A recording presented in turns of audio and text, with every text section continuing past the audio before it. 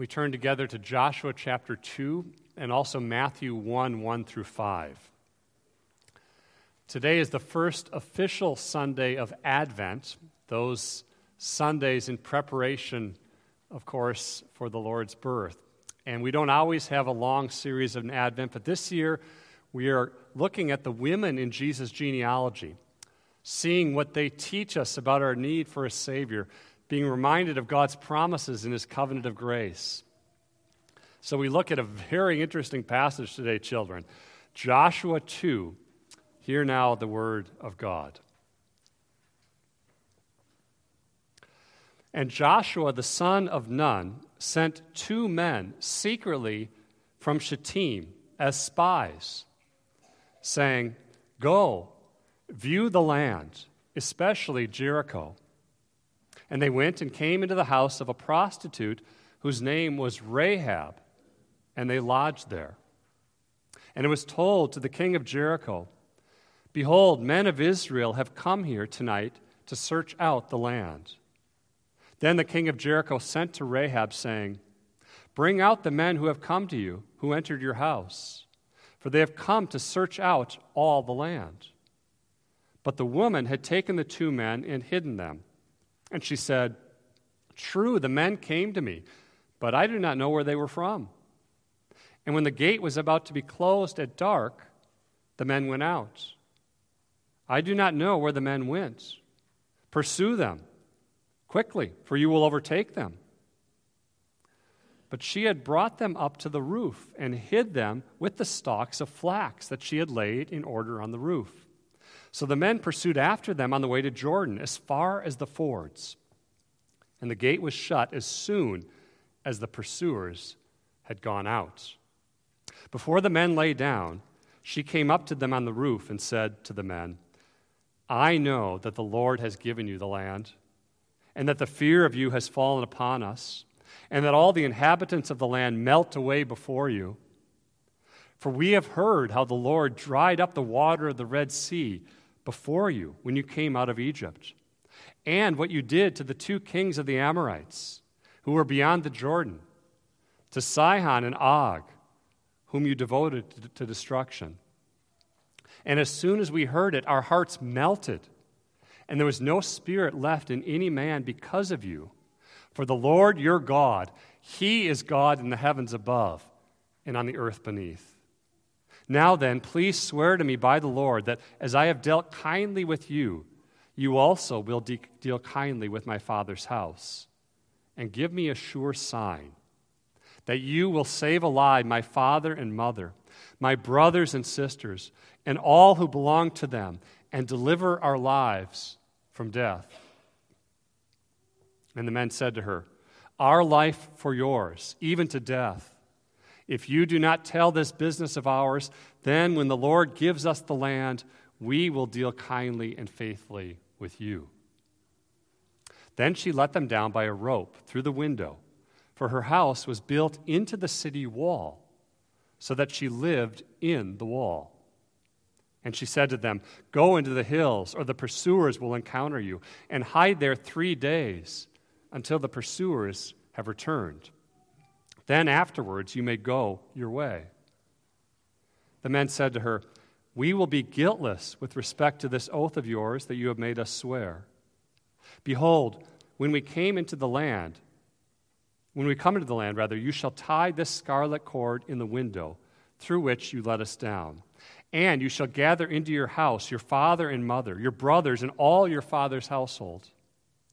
Then, if anyone goes out of the doors of your house into the street, his blood shall be on his own head, and we shall be guiltless.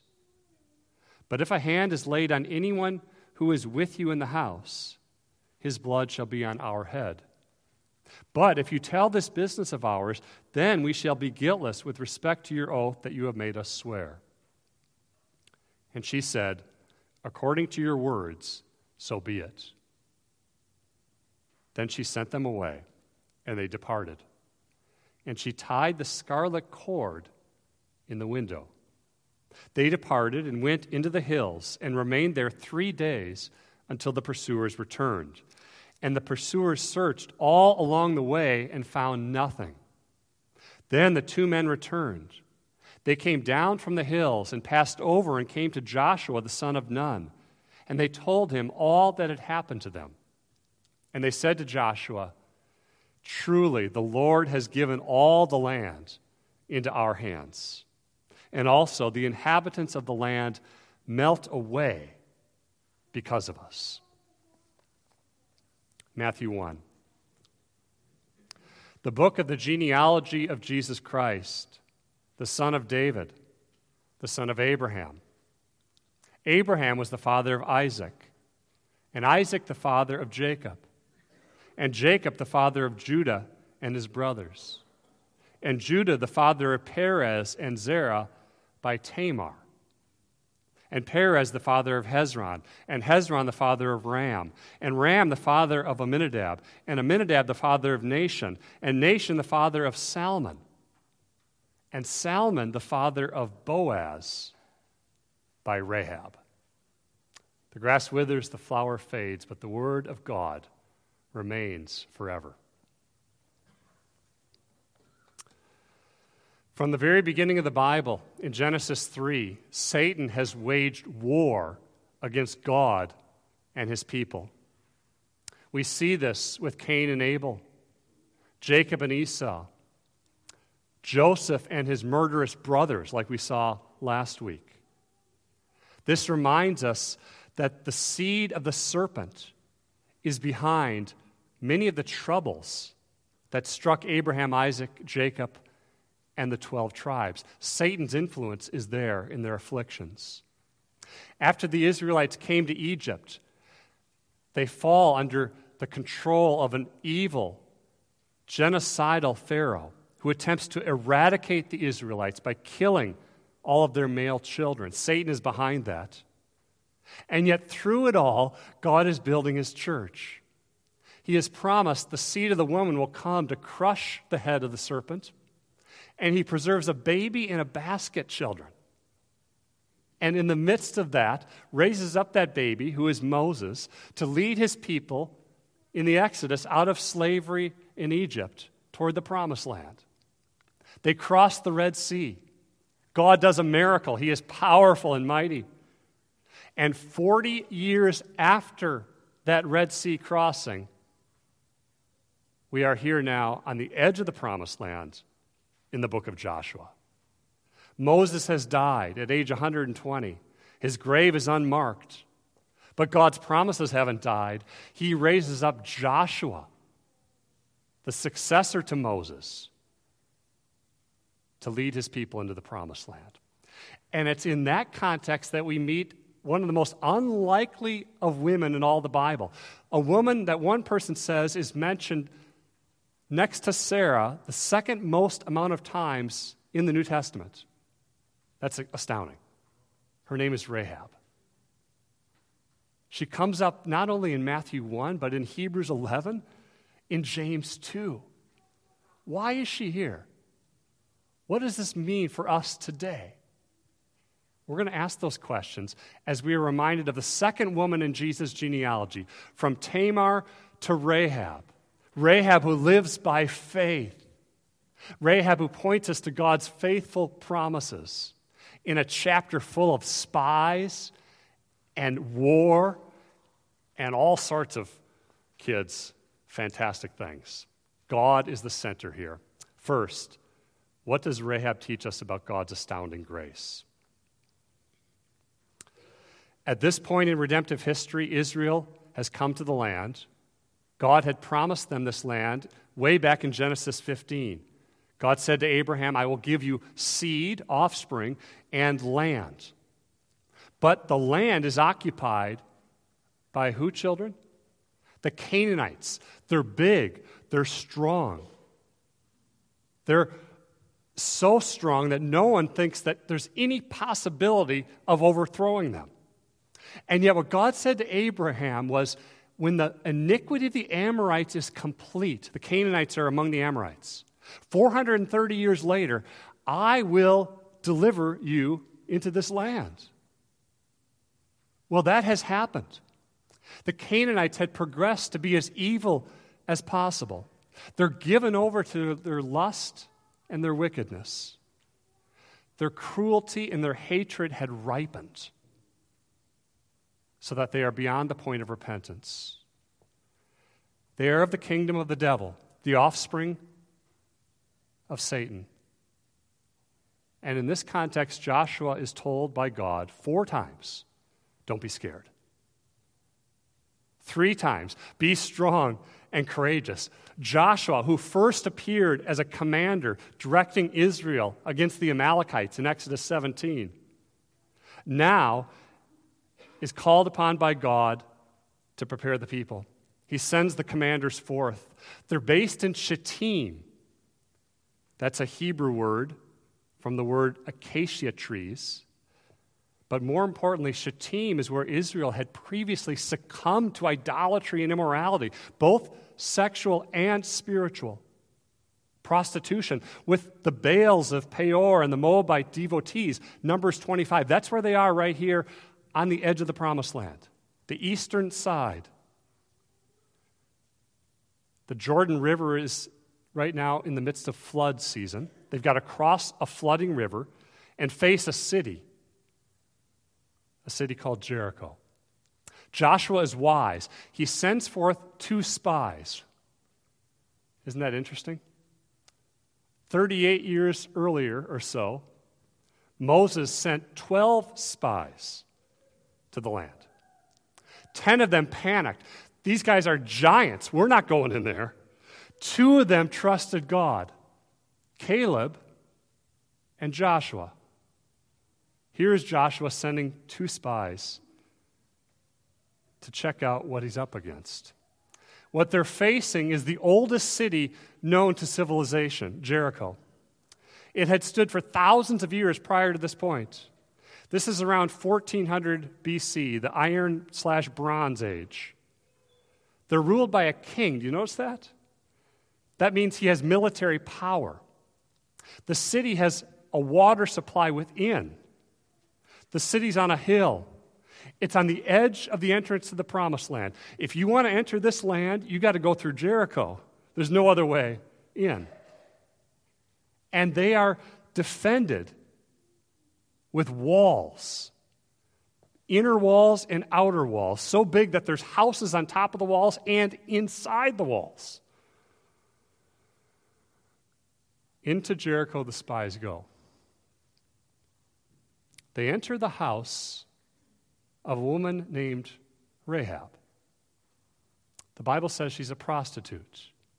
She's a Canaanite. They don't go there to commit sin, but to hide. The strategy, though, fails. These guys are not James Bond. They're not Jason Bourne. This might be the first time they've tried to be spies, and they are inept. They're not good spies. Immediately they enter and they're found out. The king of Jericho knows they're there. He sends secret police, go and get them. They're in Rahab's house. So there they go. And it looks like it's all over. But Rahab, astonishingly, hides them in stalks. That's what linen was made of, on a roof which was flat. And she tells them, nope, they're not here. You got to go find them. They've left. Go out of the city. We're not going to talk here about what she said. That's a great lunchtime discussion, or you can talk to me afterwards about what's going on here with Rahab's deception and lie. It's a military situation. There's a lot else going on. But what David Strain tells us is really remarkable. They buy it. The secret police of the king of Jericho believe what she says, and they don't search her house. Think about that. They know she's there, but they don't go in. It's like in Star Wars. Obi-Wan Kenobi says, these are not the droids you are looking for. And everyone just moves along, no second thought, no pushback. Or, as one man says, there's a a number of stories of a man who smuggled Bibles into Iron Curtain countries before the fall of communism. He would leave Bibles open on the back seat of the car, and the secret police wouldn't see him. What's going on here? The sovereign providence of God. God can hide incompetent spies. God can blind the eyes of spy catchers. God's in charge. We're not. And the men of Jericho believe her. They go the wrong way to the fords of the Jordan, meaning that's where you would cross the river. It's flood season. They thought they would get there to cut the spies off before they left. And you can hear verse 7. The gates are shut. Which means the spies are trapped inside the city. The story breaks after verse 7. The spies are hid. Everything slows down. And you wonder, what will happen next? It's one reason that we are to read the Bible with the eyes of a child, as if we're hearing this for the first time. Why does Rahab do this? Why did she hide them at the risk of her own life?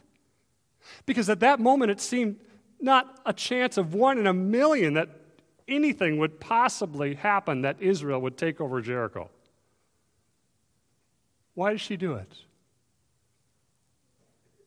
Scripture interprets Scripture. Hebrews 11 tells us why. By faith. She says in verse 9, I know that the Lord, the covenant name of God, Yahweh, has given you the land. This hasn't happened yet. Jericho hasn't fallen yet, but she knows that God gave it to them. I heard about what God did drying up the Red Sea. That was 40 years prior to this. I know about Moses and Og and Sihon, those Amorite kings east of the Jordan. I know that they went down, that they were devoted to destructions, he says, the language of God bringing judgment upon them. I know that God is in heaven above and on the earth beneath. She professes faith in the one true God of Israel. Remarkable. How did she know? Do you ask that question? People speculate, maybe because it's a house of prostitution and merchants would travel into the city. Maybe she heard from them. Maybe she heard this when the spies were there, however long they were there. Word has gotten into Jericho of what God has done. She knows. And there are only two responses for any of us when we know of what God has done. Trusting God by faith or shrinking back in fear. Others in Jericho know about this God too, but they're afraid. Their hearts are melting in fear. They're fighting against God and His will and His purposes. But Rahab, the Spirit of God's at work in her heart. She hears the word of God. She trusts in God by faith. And she enters into a covenant with these spies. Using the word hesed, a Hebrew word meaning God's faithful, loyal, loving kindness that endures forever. That word is on her lips. I am showing you kindness, she says to these spies. I'm protecting you. I want you to protect me. I know God has given you this land. Here's how to escape. You got to go out my window. But I need a sign, a covenant sign, that I'll be safe and the people in my house will be protected. Give me a sign. What's the sign, children? The scarlet cord. We don't want to allegorize the cord. But does it remind you of some other things? One man says, yeah, it probably reminds you a little bit of what just happened 40 years before. The Exodus. The blood on the door, the red blood. Is that at least reminding them of that? Maybe. A red cord. That those who have faith inside this house with this cord, on the outside are being protected by God. There's another textual connection. I don't want to make too much of this, but the same word for the red cord that was tied around Zerah's arm or leg, born to Tamar, remember that last week? Same word used here again. We don't want to read too much into these things, but we do understand this. Rahab agrees. They enter a covenant. The spies go down the wall, and they run for the hills. Rahab trusts God by faith. And her faith, James 2 says, is a living, active faith. When James wants to talk about a faith that is genuine, a faith that is fruitful by the Spirit of God, he brings up Abraham and Rahab. Abraham showed that his faith was real when he was willingly ready to offer his son Isaac. A demonstration of his faith. So too Rahab. She risks everything here. If they find out in Jericho she is a traitor, she's probably killed. She risks losing her family, her life, because why? She knows there is one God in Israel, Yahweh. She knows that she's in a military situation in Jericho. But she trusts in the Lord, and that's what saving faith does. It doesn't just think about God, but it runs to God for refuge. God, you are my refuge. God, you are my strength. I am weak. I'm afraid. Help me. I need you, God. Every moment you are near. That's what she does.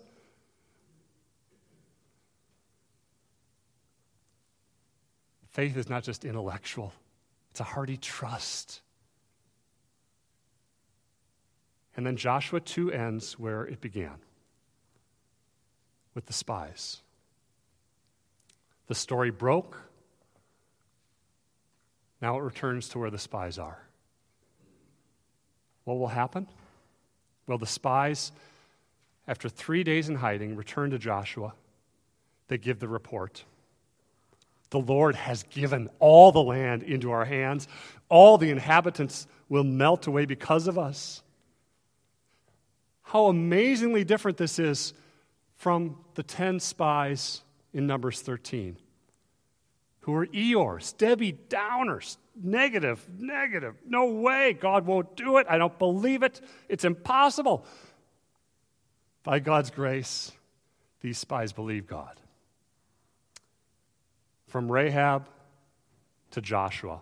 Secondly, as Paul Harvey would say, what's the rest of the story here? Jericho is on lockdown.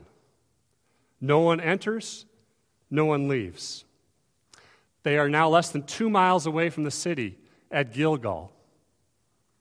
In Joshua 3, they carry the Ark of the Covenant across the Jordan River. And what does God do again? He parts the waters. The priests are carrying the ark. They put stones down, 12 of them, to remind the children and the people of God's miraculous power. Here's a sign to build up your faith, Israel. 12 tribes, 12 stones. They enter the land on the edge of it. The men get circumcised. They hadn't been circumcised in the wilderness. They celebrate the Passover. They eat the fruit of the land. The manna from heaven stops falling for the first time in years. Eating that fruit would remind them of the land of Eden, Adam and Eve. It would be sweet and refreshing. Then in Joshua 5, we read one of the most interesting accounts in the Bible. Joshua is near Jericho.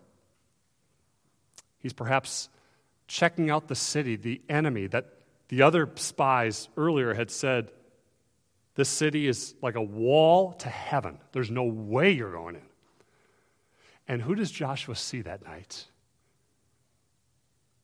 A warrior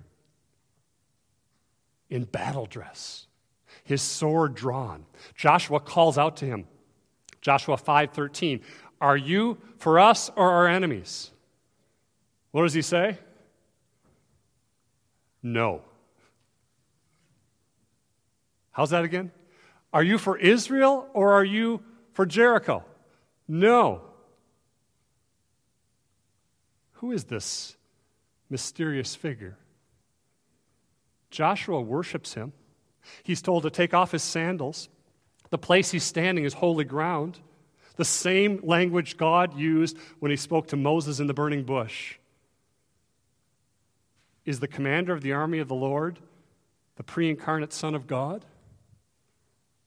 Many say yes, Calvin and others. I think that's probably what's going on here.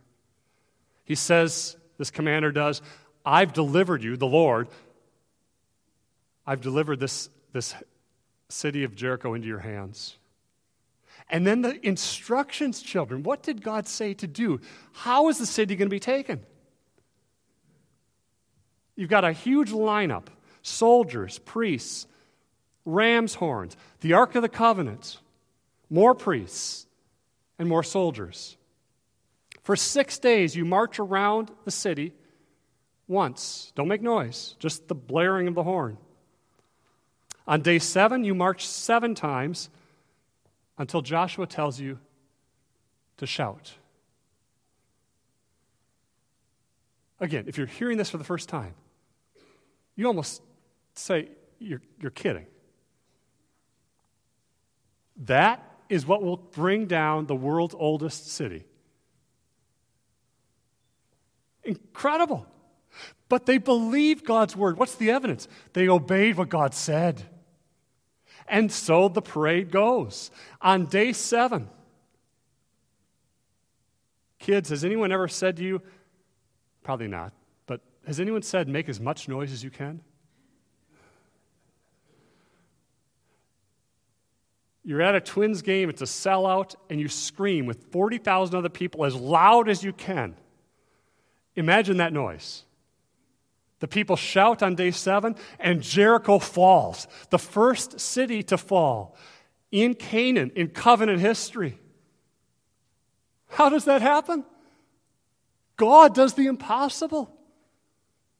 The people of Jericho saw a bunch of marchers and horns and a box in the middle of them and thought, that's silly. The key here is the presence of God. The Ark of the Covenant is there. Faith sees and trusts the unseen God. God was present with them. God brought down the walls. The overwhelming power comes from God, not from us. So it is for us today. As an aside, this is what is called herem warfare, another Hebrew word, sorry. H-E-R-E-M, meaning devoted to destruction. What's going on is Genesis 15. The iniquity of the Amorites is now complete. Israel is not better than those in Jericho. It's because of the wickedness of those in the land God gave them and drove them out.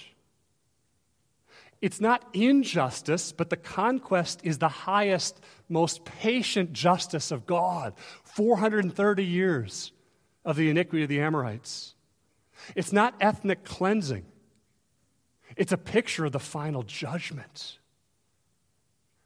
That's what we have in Jericho and the other wars of the Old Testament.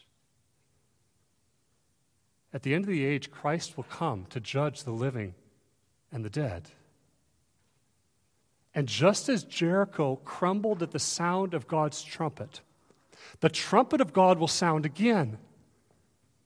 It will blast at the return of Jesus, 1 Thessalonians 5:16. The Lord will descend from heaven, a cry of command, the voice of an archangel, and the sound of what, kids? The trumpet of God. 7 trumpets in the book of Revelation. If you don't know Christ, the walls will fall. Judgment is coming.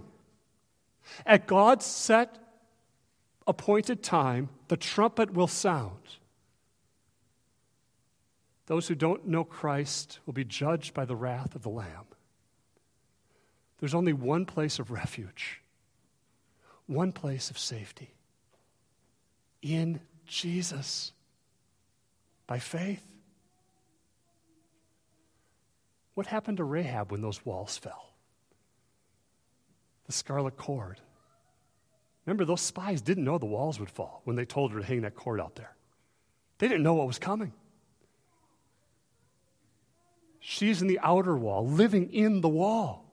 Her and her family are saved from the judgment of God because of her faith in the Lord. They're protected. They're preserved by the love and grace of God. Third, how does this chapter in Joshua provide good news for you today? There's something important here about Rahab, God's grace, and the church. Rahab, a member of a cursed Amorite people, outside of the covenant and outside of the people of God, a sinner, joins with God's people. It wasn't that she was saved and then ran away and did her own thing and abandoned the God of Israel. Matthew 1 tells us of a man named Nahshon, one of the 12 princes who made a special offering at the raising of the tabernacle. Nahshon was a great prince of Judah, and so was his son, Salmon. Salmon was a leader of Judah. Not only did Rahab trust God, not only did she live in Israel among the church and people of God the rest of her life, but she married this man from Judah named Salmon. Was he one of the 2 spies who came to her house? We don't know. What we do know is that Salmon and Rahab had a son named Boaz. When Boaz was an older man, probably at least 50 or 60 years after the conquest of Jericho, he met a young widow from Moab, also outside the people of God.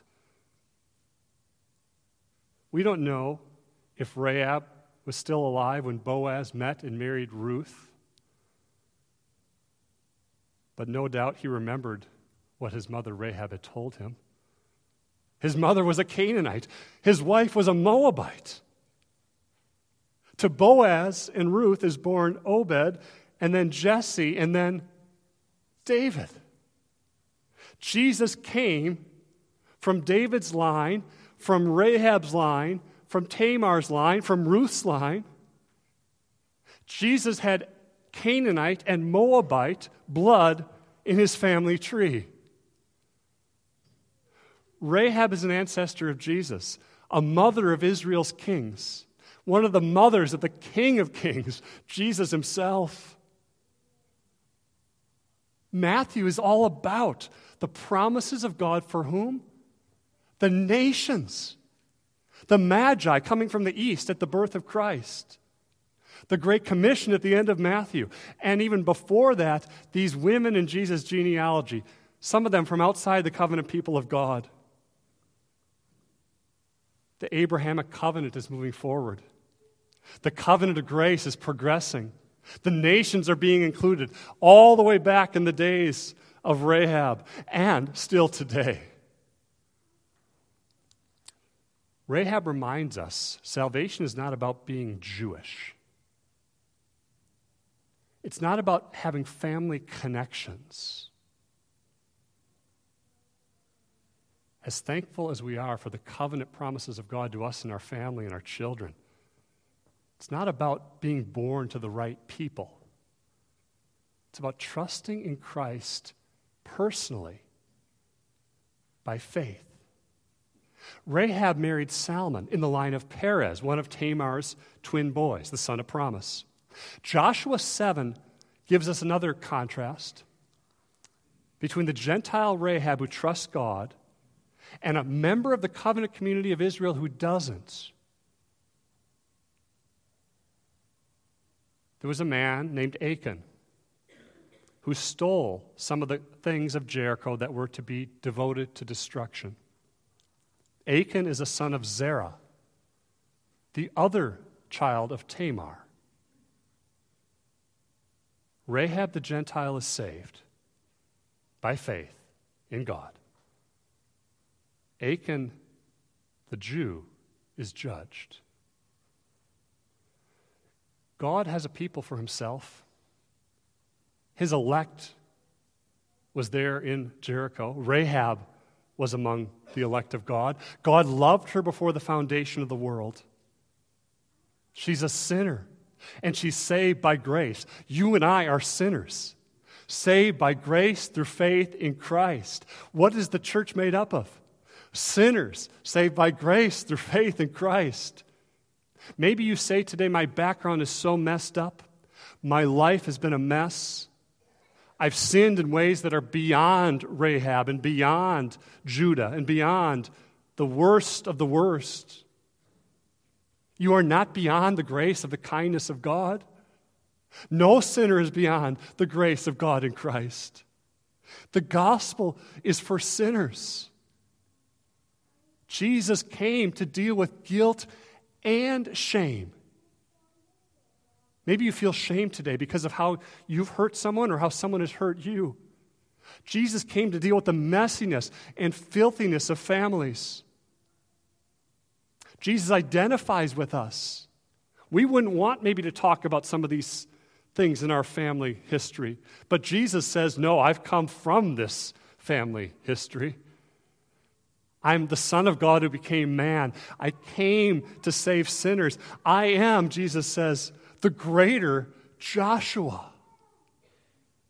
Do you know that that's what Jesus' name is a derivation from? Joshua, which means God is my salvation. Jesus himself is the God who truly saves. Joshua was a sinful man. He needed a Savior. He leads the people of God to victory over the Canaanites, prefiguring the coming of Christ, who leads the people of God to victory over whom? Our greatest enemies. What are they? Sin and Satan and death. Through the blood of Christ shed for our sins, through his resurrection from the dead, he is the greater Joshua. He bears our curse in our place. Well, Joshua led the people of Israel into the land God promised them. Jesus, the greater Joshua, will lead us into the heavenly city, a land of pure delight, where there are no more tears or suffering or pain, where we will dwell forever in the presence of God. God is faithful. That's what this chapter reminds us. And we are thankful for such a great redemption. Amen. Let's pray.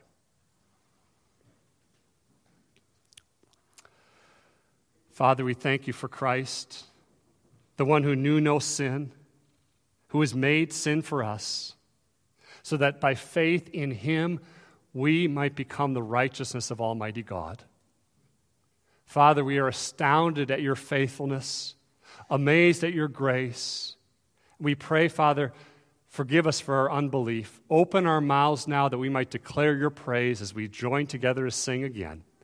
In Jesus' name we pray. Amen.